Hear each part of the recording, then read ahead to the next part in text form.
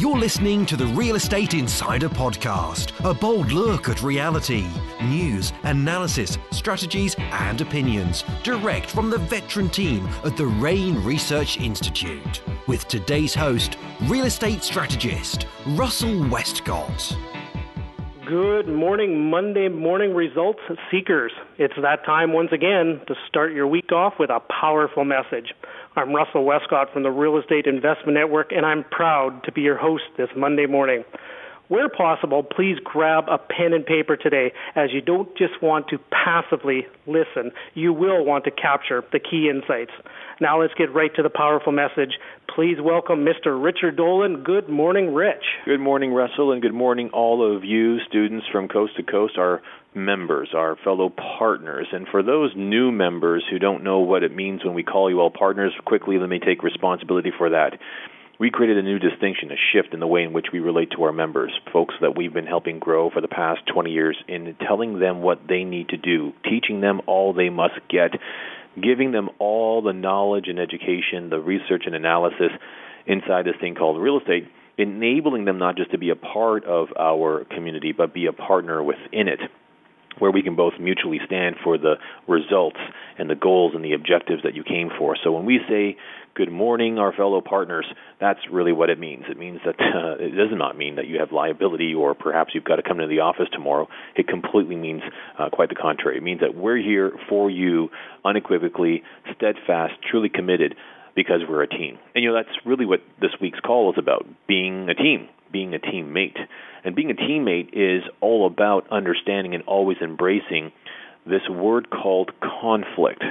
Now, conflict is one of those things that it's kind of like the dirty underwear no one wants to talk about. Team is often an indelicate proposition. What's funny is many people have expectations that a team should be harmonious and that everyone should get along. This is a lot of the shoulding on oneself, by the way. And it should look like this and it should kind of go like that. But people also expect when confrontation arises that their teammates hold their tempers and communicate in an acceptable tone, a tone that offers a level of comfort, perhaps accompanied by a bit of aromatherapy perhaps. But you see, when a conflict arises, many people fight against or resist confrontation, and they begin to experience anxiety, grief, even victimization. These reactions have them withdraw their full participation. So when you are faced with confrontation, how do you react? Do you walk away? Are you the kind of folk that would hang up on the phone, go silent, play small, get violent, remain suppressed, act civil, all the while perhaps covering up your hidden hostility? Do you gossip to others about the person by whom you are confronted? You see, all those reactions, by the way, are perfect. They're just yours, and there's nothing wrong with them. But do they serve you? And when these reactions arise, when people resist conflict, as you might recall, to be committed is to be bound emotionally and intellectually, and some might say spiritually, to an idea, a principle, a course of action, or to someone.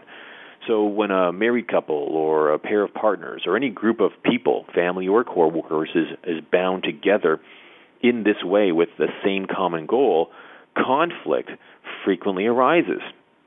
So realistically, what else can you expect with as many points of view as there are people on the team?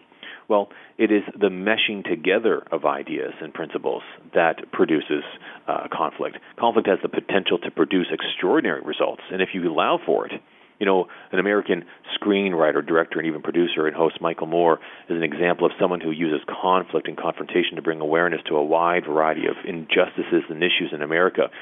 While his most recent documentary film, one of which was Bowling for Columbine, had served as an effective means for bringing attention to the problems arising from America's gun culture, look at right now.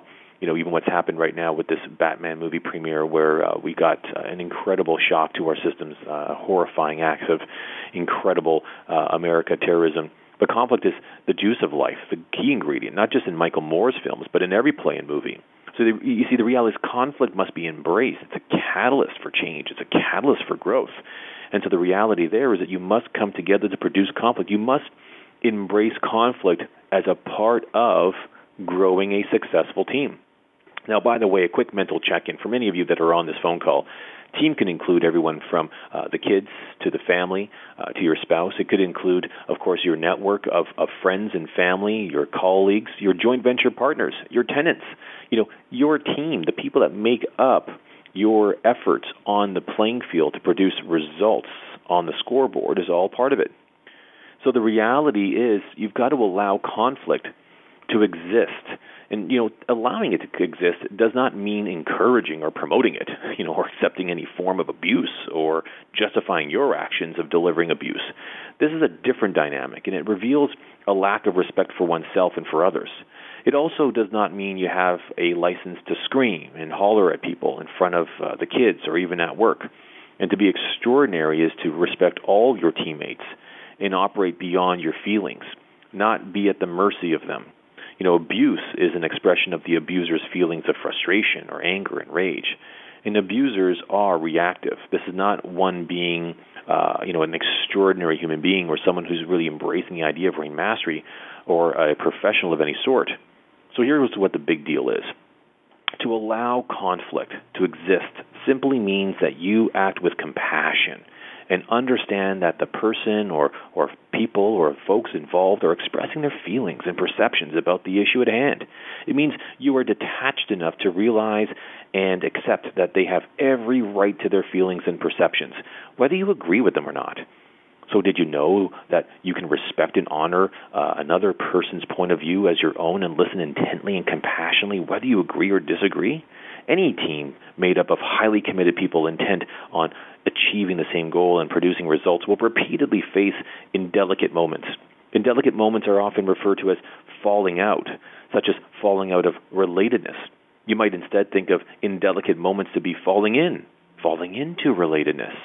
Or think of them as a heart-to-heart conversation. I used to say that they're, I'd call courageous conversations. It is in the face of conflict that we are given the opportunity to grow emotionally, to see ourselves in the way that our teammates and the world sees us, like that bug underneath a magnifying glass, but only if we choose. Realizing and accepting that team is an indelicate proposition can produce an opposite effect. It can take the anxiety out of the conflict for you when it arises.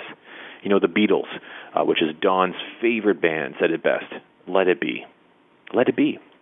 In other words, you might stop resisting conflict and simply allow it to take place.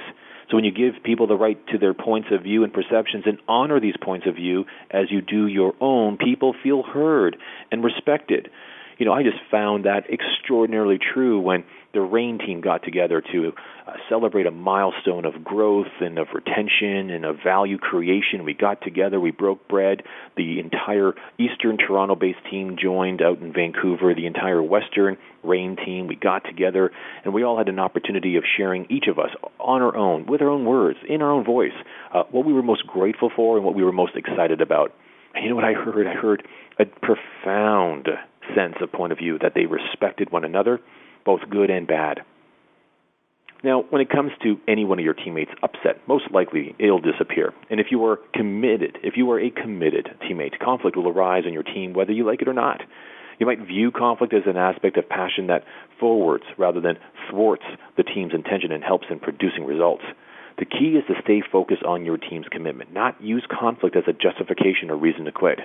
So often when tragedy strikes a family, conflict arises. And we often hear about how the death or an abduction or abuse or an assault or a victimization of a child perhaps causes the parents to divorce. It is tremendously difficult for a family team made up of individuals with their own perspectives to move through this kind of conflict. So the question of the week is this: how do you deal with conflict? Many people pride themselves on the ability to hold on to our grudges. I'm never letting go of this one. He doesn't deserve my forgiveness. They consider this to be an aspect of strength. I know people who've held on to grudges for a decade, including me. The longer you hold a grudge, the more you are being controlled by your own perceptions and feelings, and the more you are attempting to control others. This is the recipe of suffering. And the only person you are truly affecting is really yourself. Holding on to resentments and grudges causes disease, or if you were to slow it down, dis-ease. You see, holding on to resentments and grudges causes a dis-ease. A friend of mine, he once told me that the resentment is a poison you swallow and then wait for the other person to die. It is to live as though you are right and everyone else is wrong. This is a grand and glorious illusion, and surprising as it may be, rather ordinary. So my closing thought for this week's call is this. To be extraordinary is to deal with conflict as it arises. Forgive others, even without their apology. Handle the team's details with precision and to be the best of your ability, and stay committed and steadfast to the team. So here's what your homework is for the week. I want you to call a meeting with your partner. Now, it could be anyone. It could be your husband, your boyfriend, your wife, your girlfriend. It could be your JV partner or whomever it might be. And I want you to call a meeting with your partner and declare a truce. Create a conversation that you and your partner understands that you want to create team within the relationship.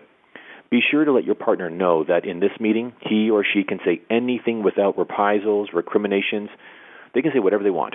If your partner disagrees with this idea, tell him or her that the meeting's intention is to reestablish, reinvent, refire the relationship. It's your job to communicate first.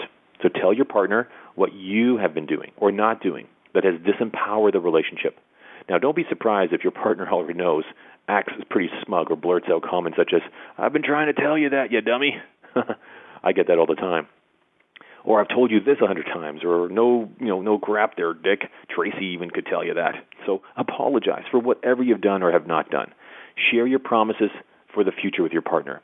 And out of this truce will be an emergence of a new day, the dawn of a new era, the birth of a new relationship. I want to share a personal point of view around this, and that is in working with one of my current partners, having been able to see that we've had many disconnects for many, many reasons. But in exercising this particular one exercise I invite you all to do, something pretty magical came up. What really overgrew our relationship. It wasn't a deep respect. It wasn't just a massive amount of love. It was an absolute, utter, and indescribable confirmation that we accepted everything we've been and everything we are not. And that is the magic of team. So for the week, you call your meeting with your partner, declare a truce, and create a conversation that reinvents the partnership anew. Letting go of the old, calling that truce, and replanting your feet for a new future. Russ, back to you. Wow, great message. All about being a good teammate and dealing with conflict. Thank you very much, Rich. Thank you. What a wonderful way to start your week off on the right foot. The next weekly call will be the same time, the same call-in number. And if you do have any questions, please call our office at 1-888-824-7346. I'm Russell Westcott from the Real Estate Investment Network, signing off and wishing you a masterful week. Bye for now.